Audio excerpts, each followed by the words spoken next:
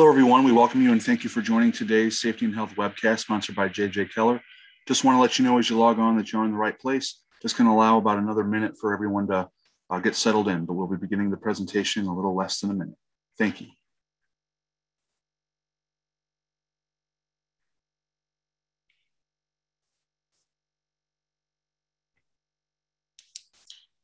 Hi, everyone. We thank you again for joining us, letting you know you're in the right place for today's webinar. Going to get going in about 30 seconds as a few more people get settled in and logged on. Thank you.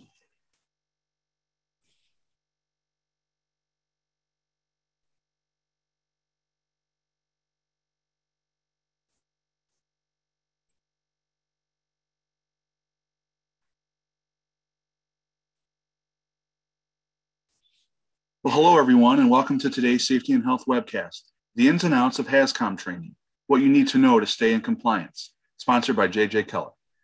My name is Kevin Drewley. I'm an associate editor with Safety and Health magazine, and will be moderating today's session. Thanks for joining us. We hope you all are safe and well. In a few minutes, we'll start the presentation, but first, let's review some preliminary items. The views of today's speakers and organizations are their own and do not necessarily reflect those of the National Safety Council or Safety and Health magazine. Any mention of a commercial enterprise, product, or publication does not mean the council or magazine endorses those items. At the end of today's webcast, we'll conduct a question and answer session. To ask a question, simply click the Q&A button at the bottom of your screen, type your question, and click the send button. Feel free to ask your question at any time during the presentation. You don't have to wait for the question and answer session to begin. We'll try to answer as many questions as possible, but because of the large number of participants today, we might not get to every question. Any unanswered questions will be forwarded along to today's speakers. At the end of the webcast, you'll be asked to complete a brief evaluation survey. I'll let you know more about that after the presentation. This webcast is archived, so you can access it after today's live event. To view this webcast and all of our past webcasts, go to safetyandhealthmagazine.com/events. With that, let's go ahead and get started. Our speakers today are Rachel Krupsack and Derek Plowden. Rachel is an EHS editor at J.J. Keller who writes a monthly newsletter on employee safety training and manages publications on hazard communication compliance and OSHA rules for general industry. Her areas of expertise include hazard communication, hearing conservation, training requirements, bloodborne pathogens, and emergency action plans. Derek is also an EHS editor at J.J. Keller who manages publications such as the OSHA rules for construction activities and OSHA compliance for construction activities manuals. He also writes for the Haz Safety Training Advisor, contributes to external publications, and specializes in topics including personal protective equipment, ergonomics, and injury and illness record keeping. Rachel and Derek, we thank you for being with us today. Whenever you're ready, go ahead and take it away. Okay, thank you and welcome everyone. Today's webcast is sponsored by the J.J. Keller Chemical Management Service. With this service, you can get help from J.J. Keller experts to manage your chemical inventory and SDS library, ensure proper labeling and save you a lot of time, and give you the confidence that it's done right and you're in compliance. This service provides support and guidance for these core areas of your HazCom program. On behalf of the J.J. Keller Chemical Management Service, welcome to today's webcast. Today, we'll look at the training requirements in OSHA's Hazard Communication or HazCom standard. But first, we'll take a brief look at how many times OSHA has cited lack of training under the HazCom standard and what the risks of non-compliance are. Then we'll provide a broad overview of the HazCom standard, who is covered and what exceptions apply. And finally, we'll delve into what's required under the standard for training.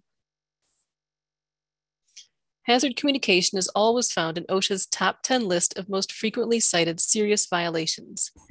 These are the numbers from 2021, where you can see that 3 of the top 10 serious violations were related to HazCom. You can see that missing or inadequate measures to provide hazard information to employees or provide proper training was the second most commonly cited HazCom violation, with 550 citations. Recently, an employer in South Dakota faced penalties of over $120,000 after an employee was asphyxiated while handling liquid nitrogen. In this instance, OSHA found several violations of the HazCom standard, including lack of a written hazard communication program and chemical inventory, unlabeled containers of hazardous chemicals, no safety data sheets, and lack of training on chemicals, their hazards, and protective measures. When it comes to training, what are the risks of non-compliance? No one wants to be out of compliance, but if you're ever tempted to cut costs by sidetracking training, consider the consequences.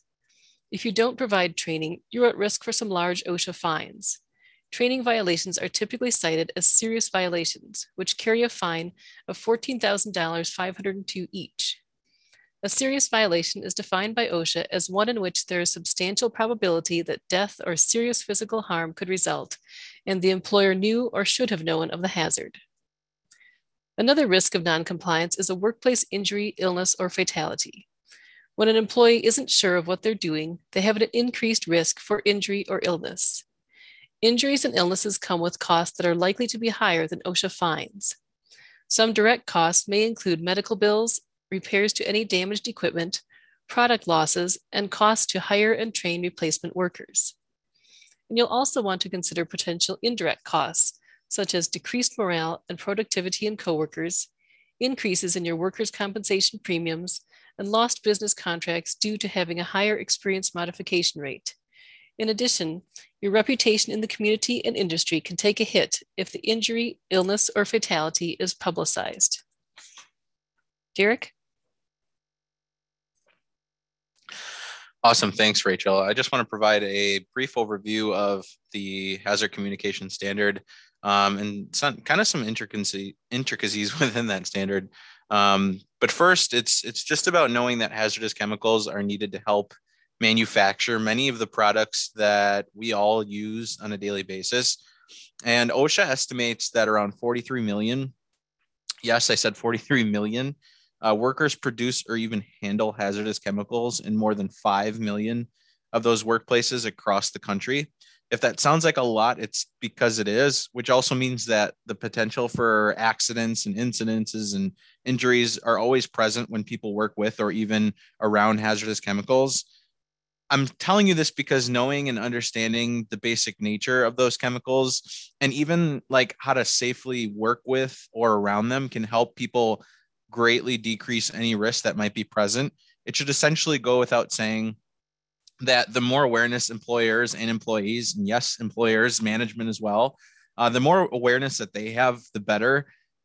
To ensure chemical safety in the workplace, information about the identities and the hazards of the chemicals must be available and even understandable to employees. I'll cover that in training in just a little bit, but OSHA's HAZCOM standard requires you to communicate that specific information to employees, right? So that they're safe on the job. And OSHA says that employees have the right to know and understand the hazards of the chemicals that they work with in the workplace, the hazards of working with those chemicals, so handling them on a day-to-day basis. And they also require that you ensure employees understand what steps they can take to protect themselves and those that they work with from hazards, right? Because supervisors and management all alike are not going to constantly be around employees to make sure that they're safe. It's generally best if employees also know how to protect themselves while in the job.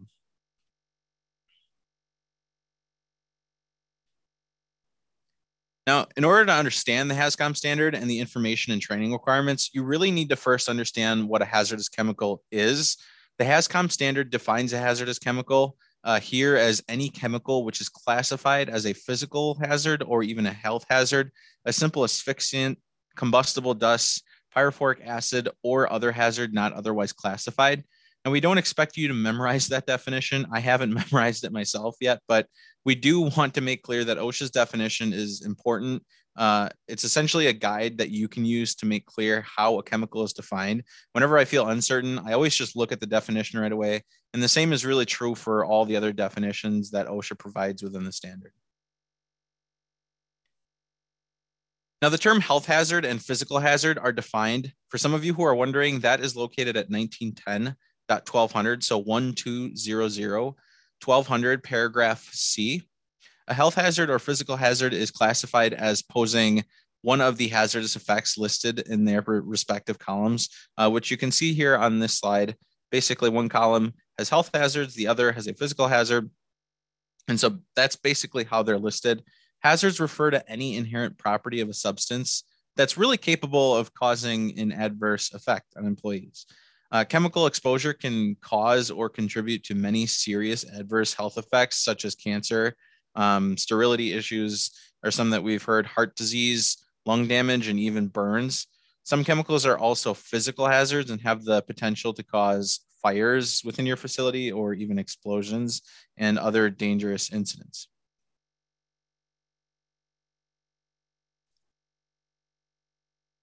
And I want to briefly mention a hazardous chemical also may be classified as a simple asphyxiant, combustible dust, a pyrophoric gas, or hazard not otherwise classified. Again, combustible dust is defined by a directive, and you can find that in the CPL 0300008.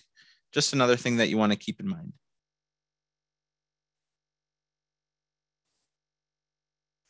Okay, thanks, Derek.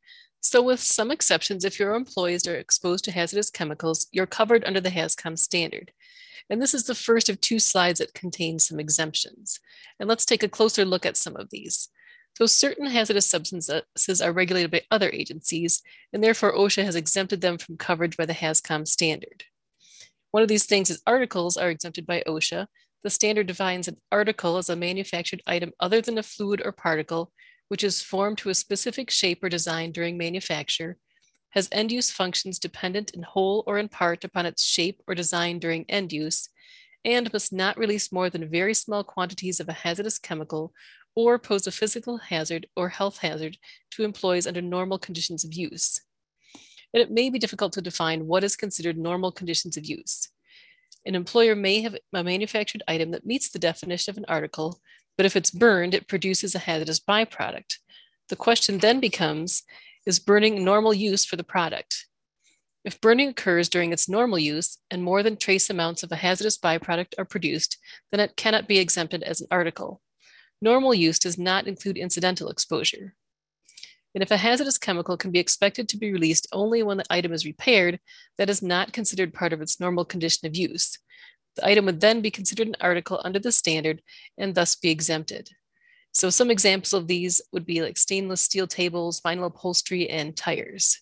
So basically, if the product will be processed in some way after leaving the manufacturing site, such as heated, welded, glued, or sawed, and a hazardous chemical could be emitted, it probably will not qualify for the article exemption.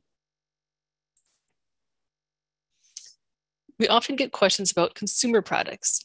The HAZCOM standard does not cover consumer products such as kitchen cleanser when the products are used in the workplace in such a way that the duration and frequency of use, and therefore a person's exposure, is not greater than what the typical consumer would experience. So, however, this exemption is based on how it actually is used in the workplace rather than the chemical manufacturer's intended use of the product.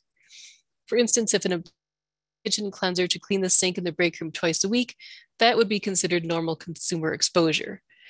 However, if that employee cleans all of the sinks in all of the building's break rooms every day, that would exceed normal consumer exposure, and the provisions of the HAZCOM standard would apply. You also don't need to worry about the HAZCOM standard for items in first aid cabinets. Drugs intended for personal consumption by employees while they're in the workplace are exempted. If your operations and your chemicals are not entirely exempted and you're left with some covered hazardous chemicals that your employees are exposed to, you must provide training to these employees. And this applies to general industry, shipyard, marine terminals, longshoring, and construction employment.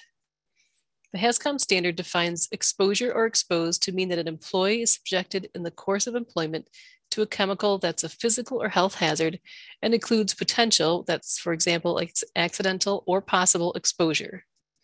Subjected in terms of health hazards includes any route of entry, for example, inhalation, ingestion, skin contact, or absorption.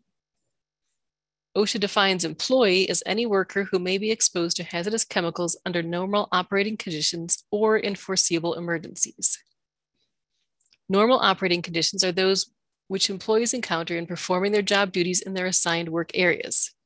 So for example, if the receptionist in a facility receives and delivers a phone message for someone in a different work area where hazardous chemicals are present, this does not mean that the receptionist would be covered under the rule by virtue of that one potential exposure from delivering the message. However, if performance of the receptionist's job entails walking through the production area every day, and thus they're potentially exposed during the performance of regular duties, that job would be covered under the standard. And as another example, a housekeeping staff member who's expected to clean up a hazardous substances like mercury from a broken thermometer, that person also would require training. If you have some employees who are occasionally in an area where chemicals are stored or used, and you're undecided whether they're exposed, it's best to include them in your training program, because really it's better to train too many workers than too few. Rachel had mentioned normal employees, but when we're talking about temporary employees, things can get a little confusing because some folks don't really understand yet how to train a temp employee or who is supposed to train the temp employee. And some of you might think, well, it's just the staffing agency that has to train the employee. And some of you might think, well, it's just the host employer's responsibility, right? Because they're the ones on site and understand, the hazards that are in their workplace. And while that is true, training is really a shared responsibility between the staffing agency and the host employer. And in general, the staffing agency takes care of the general requirements for HazCom, training employees on the types of chemicals they'll likely encounter. So that's what I was talking about earlier when I said that the host employer is generally responsible for that sort of thing. Staffing agencies can also train employees on general personal protective equipment or even PPE, including how to put the equipment on and take it off, and also how to read safety data sheets and how to read labels. And I should mention, it's really important that you, the employer, and the agency communicate effectively amongst yourselves and with your employees. We've heard cases where the employee was never trained or told safety information because the agency was pointing fingers at the host employer saying they were supposed to train, and the host employer were pointing fingers at the agency saying they were supposed to train. It's really a shared responsibility again, and communication is key, not just between you and the agency, but also with the employee as well. Now, the host employer is responsible for site-specific hazards, as I had mentioned earlier, the chemicals that they'll work with, and the chemicals that they'll be exposed to, and any particular hazards of the job. This includes training on what to do in an emergency and how, and whether to clean up spills, where to find safety data sheets, and any other in-house labeling systems.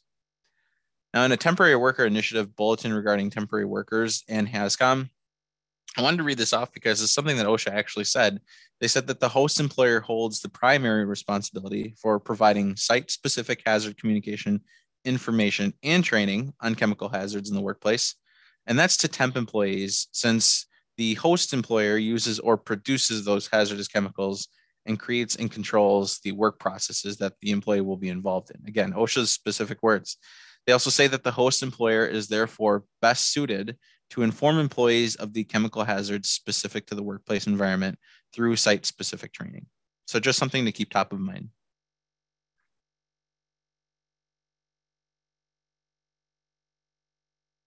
Now, the next question that usually comes is a when.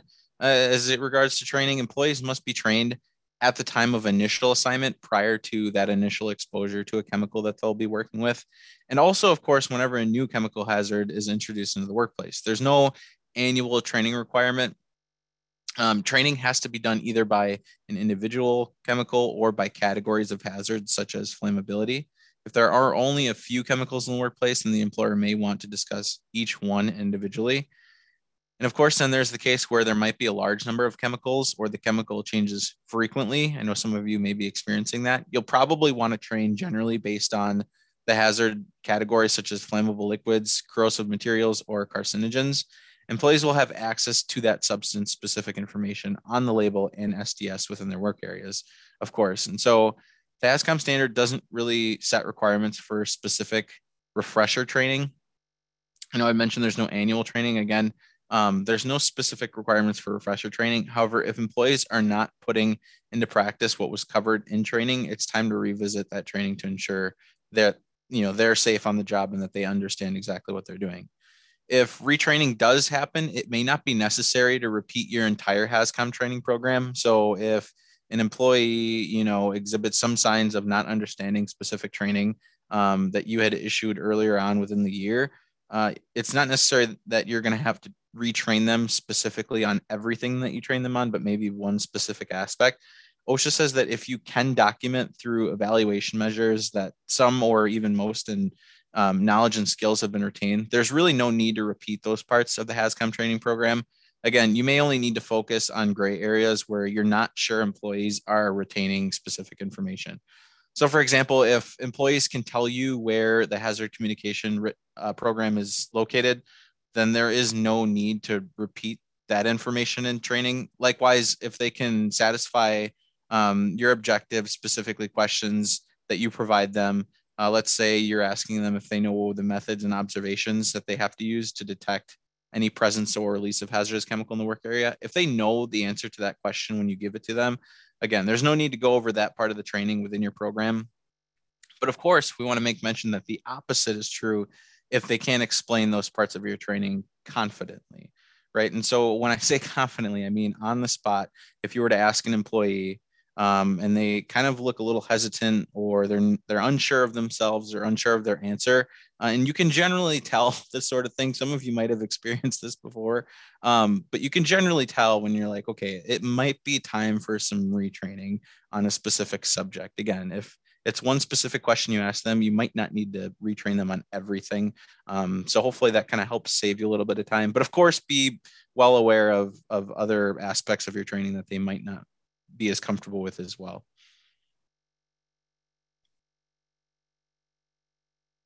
Now, as we mentioned, additional training is done whenever a new physical or health hazard is introduced into the work area, not necessarily a new chemical. For example, if a new solvent is brought into the workplace and its hazards are similar to existing chemicals, for which you've already trained or shown employees, then no new training is required there. On the flip side, just as an example, if newly introduced solvent that you have in your workplace is a suspect carcinogen and there's never been one in your workplace before, then you might need new training for carcinogenic hazards.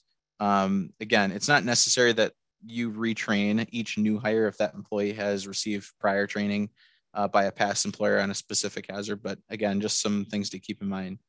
The standard also requires that employees be trained on the measures that they can take to protect themselves from hazards, including specific procedures that the employer has implemented, such as like work practices, even emergency procedures, and personal protective equipment. So again, the employer has responsibility to evaluate an employee's level of knowledge with regard to the hazards in the workplace. And that includes the chemicals that are already there and chemicals that come in that are similar and ones that are completely different. Again, you're going to want to retrain and then adjust your program based on where you kind of land on that scale.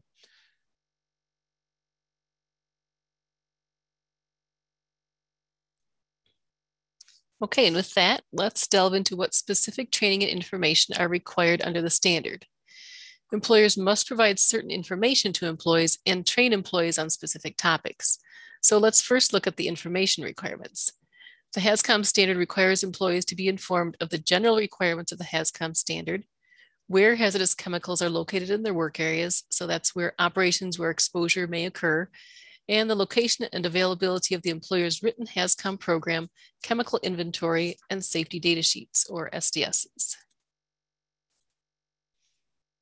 In addition to providing this information to workers, they must be trained on the following topics: the methods and observations that may be used to detect the presence or release of a hazardous chemical in their work area.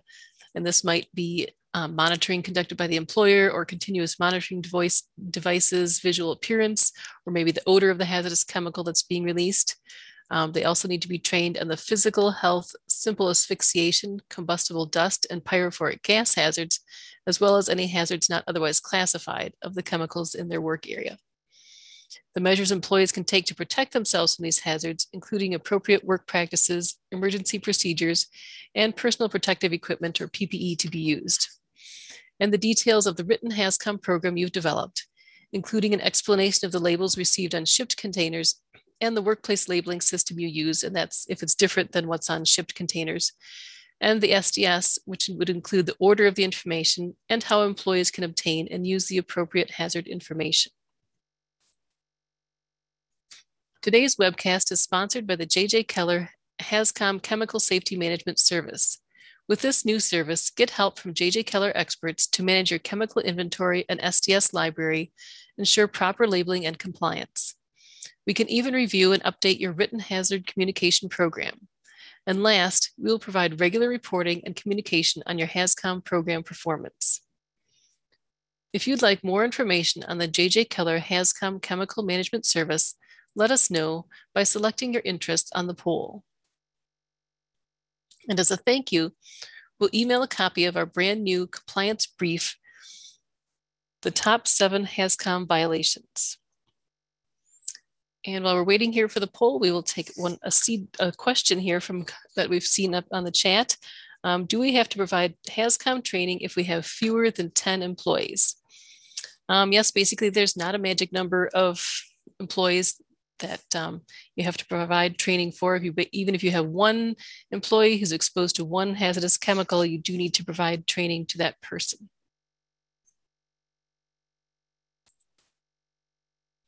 So let's take a closer look at training as it relates to labels and SDSs.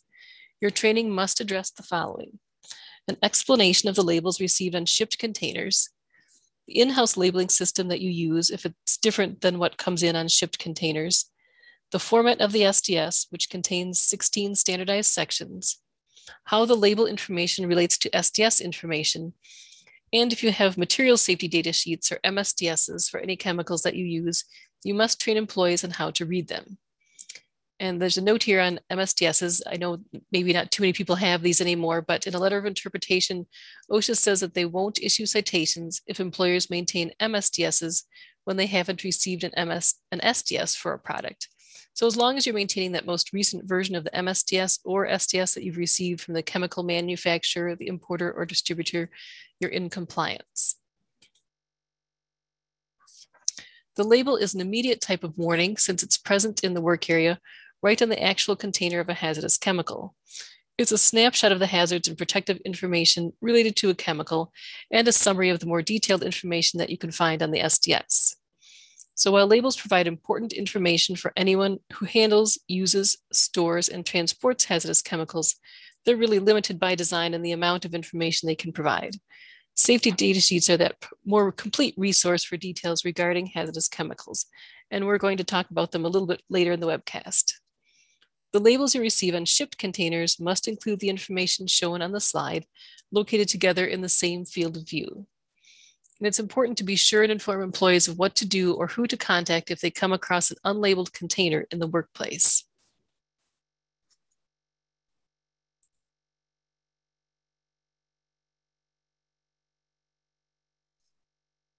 So let's take a closer look at these label elements.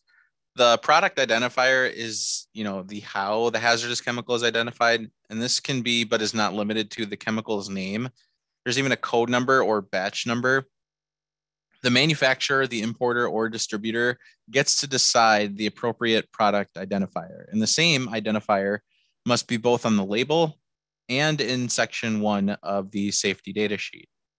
Now, the signal word is used to indicate the relative level of severity, let's call that, of a hazard, and alert workers to a potential hazard. The signal word uses words like danger and warning. Danger is used for the more severe hazards, while warning is used for less severe hazards. Now, there'll only be one signal word on the label, no matter how many hazards a chemical may have. So it's not likely that you'll have to expect multiple different signal words that'll be used. The hazard statement is a statement that describes the nature of the hazard of a chemical, including, where appropriate, the degree of a hazard.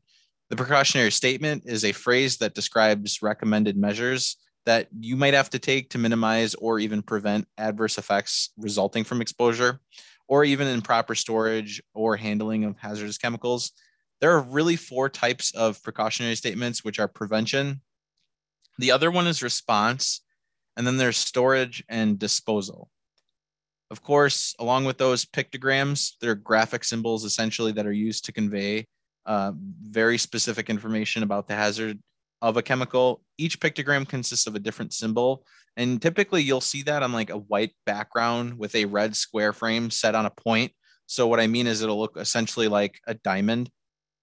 And it's actually pictured here on the slide for you. So yeah, again, just another thing to keep in mind, that each pictogram will generally consist of a different symbol on that specific background.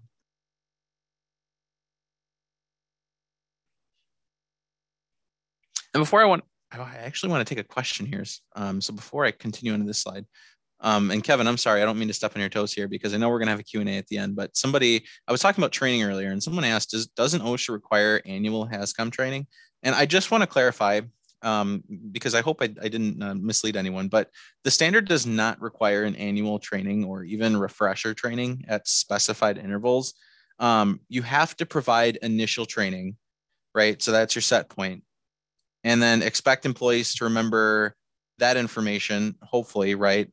Whether that's, by way of quiz or however you decide to do that. But of course, you can't expect employees to remember information, for years after you provided that training. That's not really realistic. But again, it's just that refresher training as you see fit, right? If your employees can't answer questions about training that was just previously even recently delivered, then refresher training is going to be a good idea. In addition, if there are changes to your written program that would impact employees, additional training, again, is likely needed. So I hope that clarifies the question for you. Let's get a little in-depth on labels. The HAZCOM standard requires pictograms on labels to alert users of chemical hazards, which I was talking about earlier. Each pictogram has to have a specific meaning, conveying the health and physical hazard information for a chemicals hazard class and even the category. While 9 pictograms are depicted on this slide, OSHA only enforces the use of 8 of them because one of them is actually tailored to the environment, and OSHA has no oversight of the environmental side. That's really more EPA stuff. So 8 of them that you see here are actually enforceable, not all 9. Now, if you choose to use alternative in-house labels, I know some of you might be doing that, such as an HMIS or NFPA, on any of your containers of hazardous chemicals, you must ensure that your training program instructs employees on how to use and even understand the alternative labeling system so that they're aware of the effects of the hazardous chemicals to which they're potentially exposed to throughout the day. Now, some options for in-house labeling include following the labeling requirements for shipped containers. As we discussed earlier, however, for in-house purposes, you're not really required to include the name, address, and phone number of the responsible party on the label. Alternately, the in-house label can be just the product identifier and words, pictures, or symbols that convey the general hazard information regarding physical and health hazards of the hazardous chemical.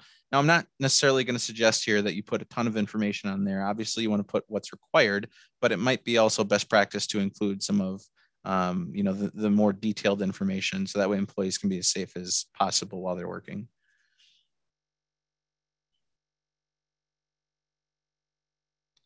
As we mentioned, OSHA does allow for employers to use the HMIS 3 and NFPA systems for in-house labeling if they're used in accordance with the NFPA and HMIS guidelines, and as long as it doesn't, cast doubt or contradict the validity of the label information, then that's okay. Employers must ensure that their training programs instructs employees on how to use and understand the alternative labeling systems so that they're aware of the effects of hazardous chemicals to which they use every day.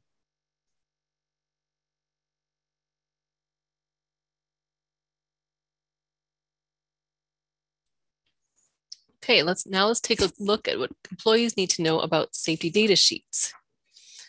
The STS contains all the elements you see on this slide. The important areas for employees to understand are the sections on what the health effects of exposure to the chemical could be. What should they watch out for? Should they suspect they've been exposed to a chemical if they have difficulty breathing or if they get a rash? Employees will learn from the STS if the chemical requires special precautions, such as not exposing it to water or heat, or whether it can handle rough treatment. Knowing the firefighting measures is important for knowing whether a standard portable fire extinguisher will work to put out a fire involving that chemical, or if you need a certain type of extinguisher. One reason OSHA requires STSs to be readily available and accessible to employees is so they can quickly find emergency and first aid procedures for chemical exposures to that chemical. Do they need to get the employee medical attention as soon as possible? Do they have to flush the eyes or skin for a certain amount of time? Is washing with soap and water appropriate? Knowing the recommended spill containment methods can help employees avoid injury when there's been a spill or release. Can they simply soak up or sweep up a spill, or do they need to apply a neutralizing agent first? Handling and storage are important to help employees know when they should avoid using the chemical with other chemicals. So for example, an STS for a container cleaner that contains bleach will caution against using that cleaner with ammonia. The STS will contain information on when to wear PPE and what type of PPE is appropriate. And the physical and chemical properties will tell you if the chemical is liquid, gas, or solid. Maybe what color it is, what it smells like, or if it's odorless, its pH value or flammability, etc. And this kind of thing is important to know to see if the chemical is also covered by other OSHA standards, such as the Flammable Liquid Standard at 1910-106. Section 10 lists the stability and reactivity. For instance, what happens if you drop a box of the chemical or if it's exposed to water or air. And note that the information found in sections 12 through 15 can be very valuable, especially when it comes time to dispose of that chemical. But OSHA does not enforce these sections. Other agencies, such as the Department of Transportation, regulate the information required to be in these sections. These sections will also let you know if the chemical falls under the reporting requirements for EPA reporting programs, such as the Toxics Release Inventory. As we mentioned earlier, employees must be informed of the location of SDSs in the workplace. They also must know what to do or who to contact if an SDS is missing. SDSs may be kept in hard copy or electronic format and must be readily accessible during each work shift to employees when they're in their work area. There must be no barrier to employer access, such as having to ask a supervisor for an SDS or keeping SDSs in a locked cabinet. And if you maintain your SDSs on a company website or an off-site web-based SDS service provider that provides them electronically, you do have to ensure a few things here. All employees have adequate access with no restrictions. Make sure there's a backup procedure or system in place in case the system is not functioning. Make sure that employees are trained on how to access the SDSs, both on the computer and any backup system you have, and that there's a procedure or backup in place to ensure that employees can receive a hard copy if they want one, and in cases of emergency. It's not acceptable to only transmit the information verbally. In the event of a medical emergency, hard copy SDSs must be immediately available to medical personnel. So there must be an adequate backup system for rapid access to SDSs in the event of power outages, equipment failures, or other system failure. The employer who brings a hazardous chemical onto a multi-employer worksite must inform the other employers of the presence of the hazardous chemical and the availability of the SDS. If an intermediary employer, such as a general contractor, provides access to the SDSs, that employer is responsible for ensuring the availability of the SDSs. If SDSs are not available because a subcontractor or immediate employer failed to make them readily accessible, that employer will be cited. For workplaces such as warehouses or retail sales, where employees do not normally open sealed containers of hazardous chemicals, that employer need only maintain the SDSs that are sent with incoming shipments. If an employee requests an SDS and it's not available, the employer must contact the manufacturer and request one. So the primary difference is that the warehouse or a hardware store does not have to maintain a complete file of safety data sheets. As we mentioned earlier, employees must be trained on the details of your written hazard communication program. So let's spend a little time going over what that means. Simply put, a written HazCom program is a record of how your organization will comply with the HazCom standard.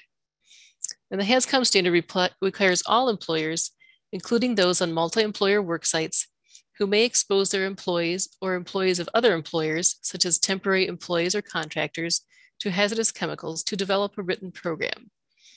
And a note here is that the written HazCom program requirement does not apply to laboratories or operations where employees handle only sealed containers of hazardous chemicals, such as in warehouses or retail sales.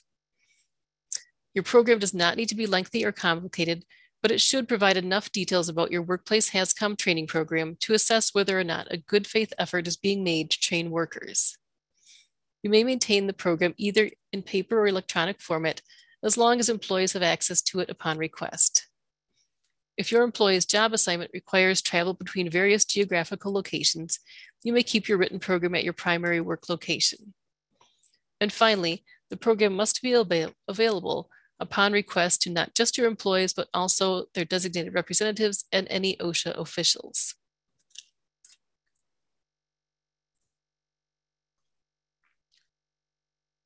Awesome, thank you, Rachel. A lot of folks ask us what a written HazCom program has to include, and we've included it here on this slide for you, so that way you can kind of get an understanding of what your program has to address in your workplace. And specifically, we're looking at labels and other forms of warning, Safety data sheets, that one kind of goes without saying. Employee information, of course, training, which I'd covered earlier. The chemical inventory list, hazards of non-routine tasks, and then hazards associated with chemicals in unlabeled pipes, and then multi-employer workplaces. And so again, your written HAZCOM program has to include all of these things within it. Of course, there's going to be more detailed information within there that you're going to want to address. But with that, a lot of folks ask us how to handle HAZCOM on multi-employer workplaces. And so that's where I'll kind of focus today.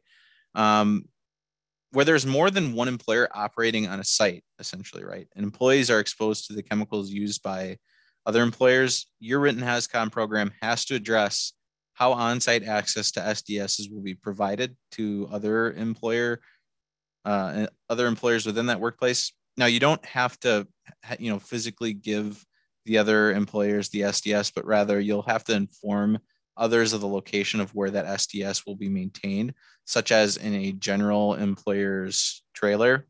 This sort of thing typically happens like on construction sites. Second, you must address how these employers will be informed of any needed precautionary measures. And finally, you'll also have to address how the other employers will be informed of your in-house labeling system if it's different than the requirements for shipped containers under that standard. And of course, OSHA allows you to decide on the method of information of exchange. There's no specific requirements on how that has to happen, mainly because a lot of that is really just performance-based, where it's an act that you're performing specifically with another employer, and they don't really want to muddy the waters in terms of how that communication will happen. Each employer on a multi-employer worksite must also make a written HAZCOM program available to their own employees, whether they generate the hazard or the hazard is generated by other employers on the site. But if you have any other questions on these specific aspects of the written HAZCOM program, then please feel free to send that into the chat, and we'll hopefully be able to get to those later on.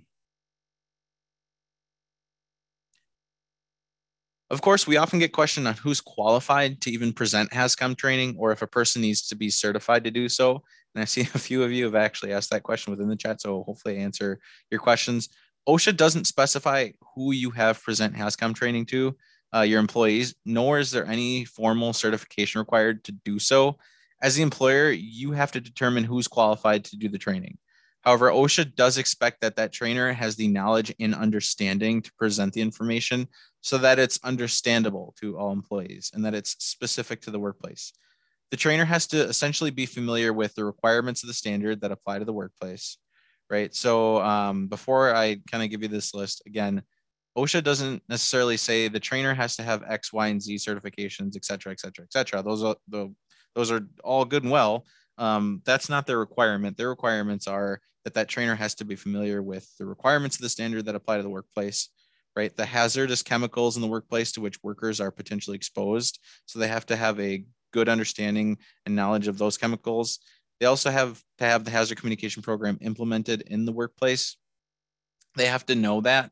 And they also have to know, my apologies, the protective measures being employed in the workplace to prevent adverse effects from occurring, right? So this person will typically have all of these credentials specifically, but OSHA doesn't really have a specific requirement as to what sort of credentials they need to have. That's really going to be on you guys to determine who you trust to present that training. And of course, as you're going through that process, the more documentation you have on how you chose the person, the better. Of course, should OSHA come knocking, that's just one more form of documentation that shows your good faith effort to provide satisfactory training to your employees.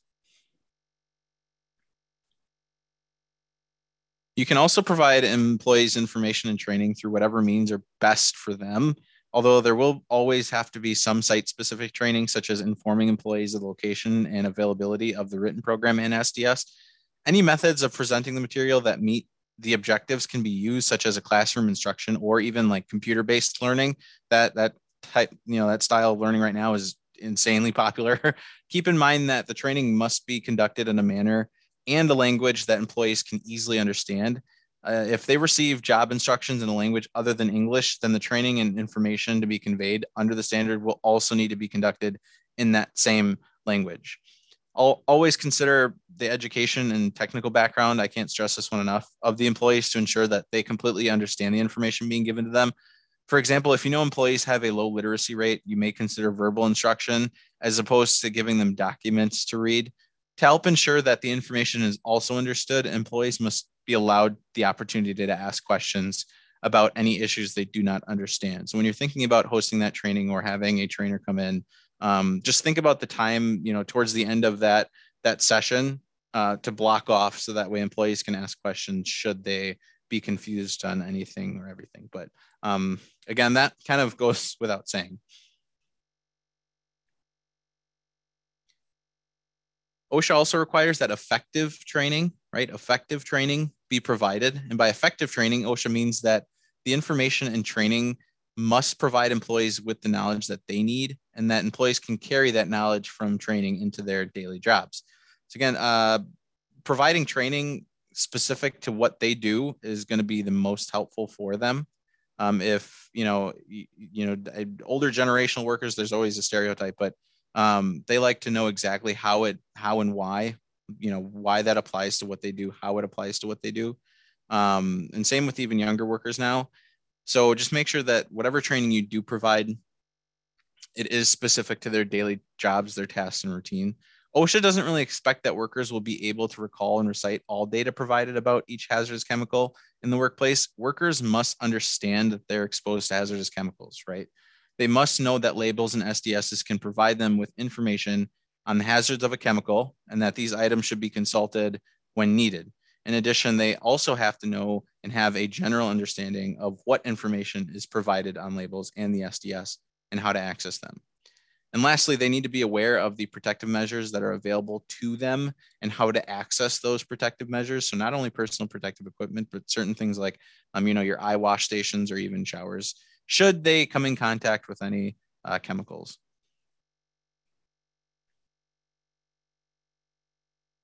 Now, while OSHA doesn't require that you evaluate your training program, you may consider doing so to ensure that it's effective for your employees. Again, if it's one thing to write that program, but then it's another to actually look at it, every 6 months to a year. Now that's not, required by OSHA, but it's just a kind of a good rule of thumb. Consider gathering employee feedback on the training they received, what formats work best, and the value of what they learned. This evaluation could be in the form of a sheet to be filled out by employees after their training. Again, when you take in mind that feedback from employees, they really feel included in terms of how you're going to structure your program. So a lot of employees might be more receptive to that specifically. Evaluation should also include observation of how the training has affected employee behavior. For example, if your employees have better compliance, with use of protective measures like wearing gloves, when they're supposed to, this could factor into the evaluation of the program. If employees are not interested in the training as it's conducted, or they don't appear motivated and don't exhibit any sort of increased knowledge of hazards and the use of protective practices, it may be necessary to review and revise the training to achieve a better outcome. So maybe, there's other things that you could be doing instead of providing, let's say like an hour-long training session. Maybe you can go to micro-learning where you provide 5-minute training, once every day and keep it nice and short. And that can be done on a tablet, mobile device, however you want to do that. But that's one popular method that we've heard of. But again, whatever you can do to make sure that employees are really being receptive to the information that they're getting.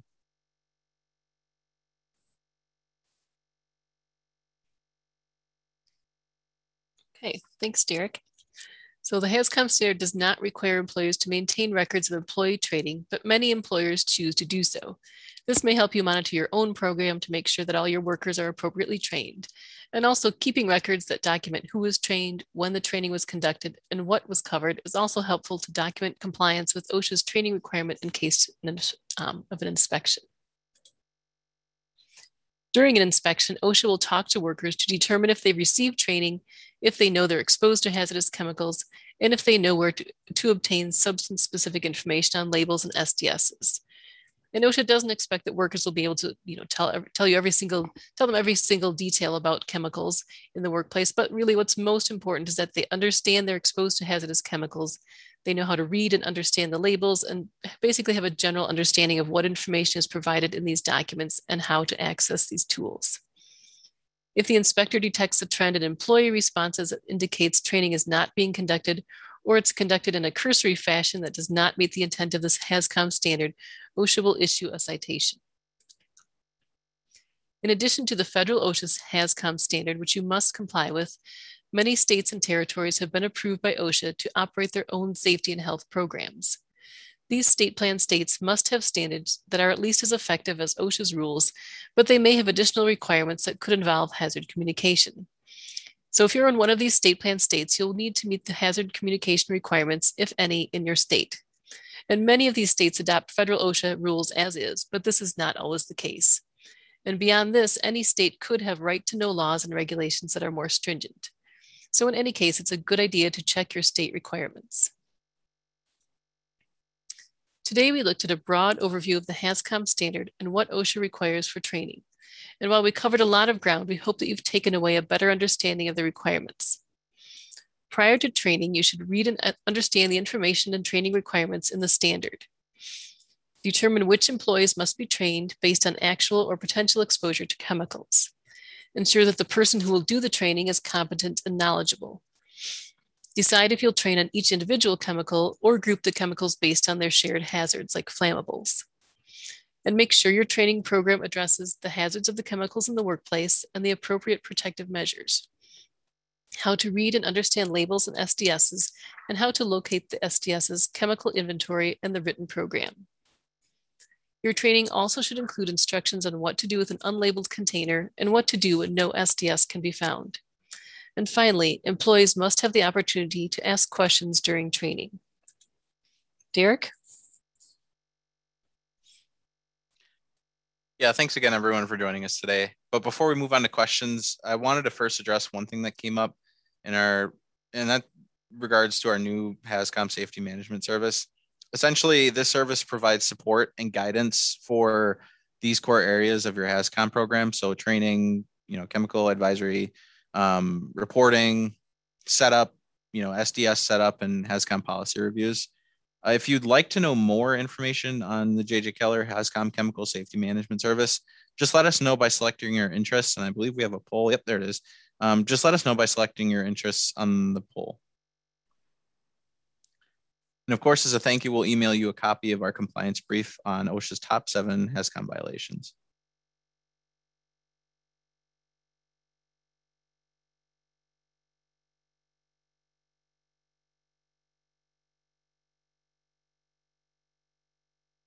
Well, excellent. No, great job, Rachel and Derek. Really appreciate the time and the presentation, and we thank you for the insights and expertise. Before we do get started with the Q&A, just want to remind everyone of the evaluation survey that we're asking you to complete. The survey should be appearing on your screen now, and your input's important because it will help us improve future webcasts.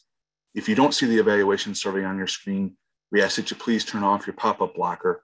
You may also access the survey by clicking the survey button near the lower right part of your screen.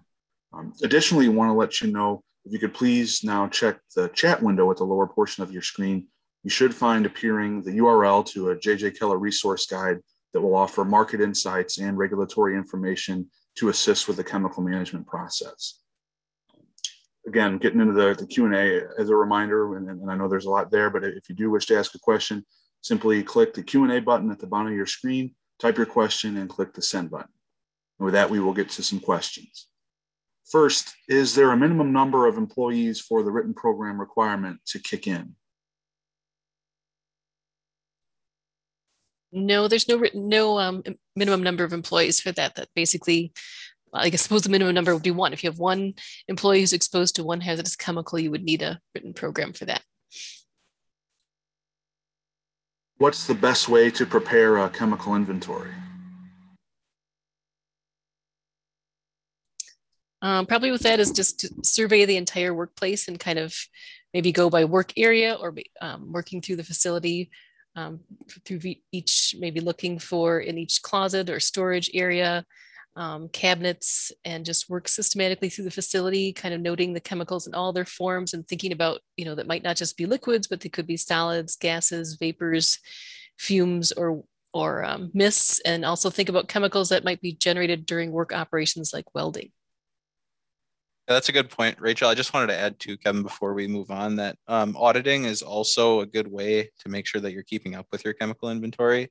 I know this one typically falls by the wayside, typically because there's just so many chemicals that employers work with throughout, a given year. And so auditing that inventory can also help you keep on top of your inventory as you get it. So just again, just a best practice to just audit as you go through.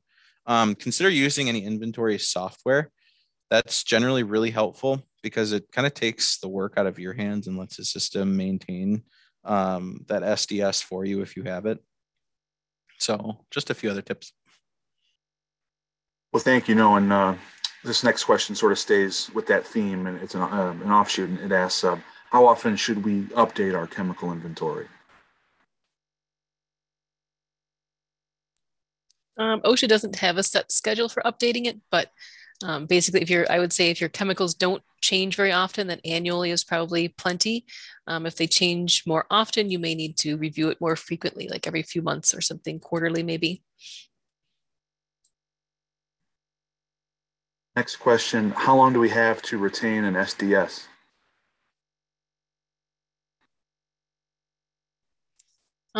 You would keep that until you get a newer version or an updated version of an SDS. If you no longer use a chemical anymore, you would still need to have some record of employee exposure to that chemical. So OSHA says you don't have to retain a paper copy of an SDS as long as you have a record of employee exposure to those products, such as the identity, the substance, where it was used, and you would need to retain that record for 30 years. And the SDS could be part of that record, but it doesn't have to be as long as you have some record of exposure to that chemical. Next question states, we have many individual chemicals. So how specific does the training need to be, or can it be generalized to the category of hazard instead?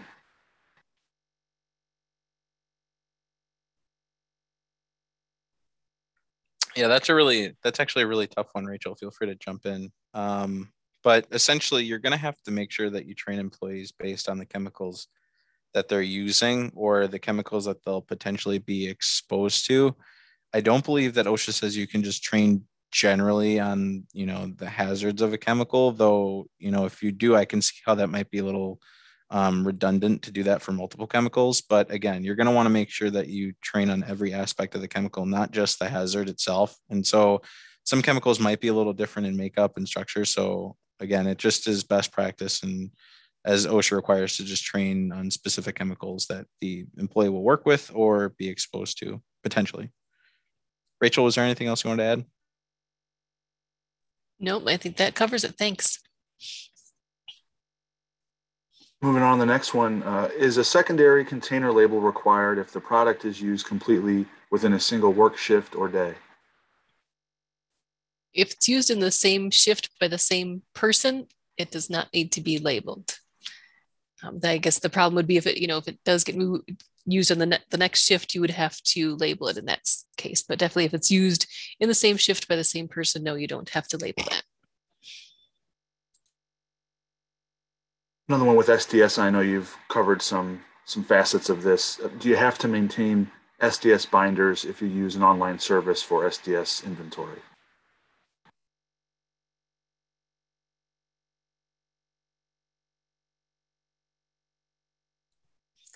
You can do both ways. I know that OSHA recommends that you have a backup system in case your electronic system goes down. So it wouldn't hurt to have the binders in addition to the electronic versions, but that could be a backup system for you in case something goes down.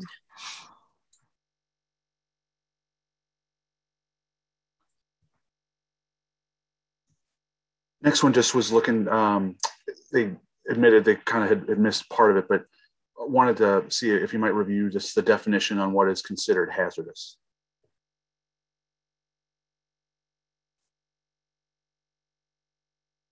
Or if there's a clear definition of that. I believe, so OSHA really defines it as the hazardous chemical. And I went over that at the beginning, I believe. And a hazardous chemical typically by OSHA is defined in that standard as any chemical which can cause a physical or health hazard to employees. And I believe you can find that at 1910.1200 paragraph C is where you'll be able to find that specific definition. Again, the standard defines it as any chemical, and I'm just going to cover this because I just went back to that slide, but it's covered as any chemical which is classified as a physical hazard or health hazard. A simple asphyxiant, add that, a combustible dust, pyrophoric gas, or hazard not otherwise classified. So that's how it's defined within the standard. Thank you. No, as we do wind down, just wanted to ask anything from either of you that was left unsaid or anything else you might want our attendees to know on this topic today.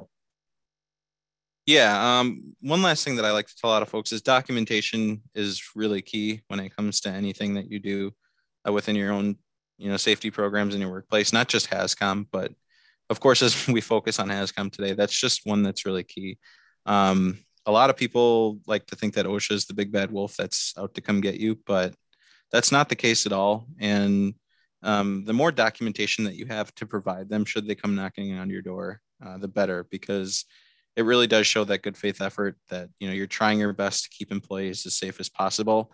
And that's the main goal, right? Is that we all want our employees to go home the same way they came into work, and that's safe to their friends and family and loved ones. So, although that's a little bit of an aside from the documentation aspect, it all really kind of ropes into what your safety culture is like in your workplace and how that pans out for your employees in terms of their own safety. Rachel, any parting thoughts for you? No, I think that about covers it. Thank you. Okay, no, thank you. And again, we appreciate you both. Fortunately, we have run out of time. Sorry that we didn't get to everyone's questions, but all today's unanswered questions will be forwarded on to Rachel and Derek. Once again, we hope that you take the time to fill out that evaluation survey on your screen or in the forthcoming email and give your feedback. And then just once more a reminder, if you've not clicked the link in the chat window to download the resource, please do so. With that, we end today's Safety and Health Magazine webcast. We'd like to thank Rachel Krupczak, Derek Plowden, everyone at JJ Keller, and all of you who listened in. Thanks and have a great day.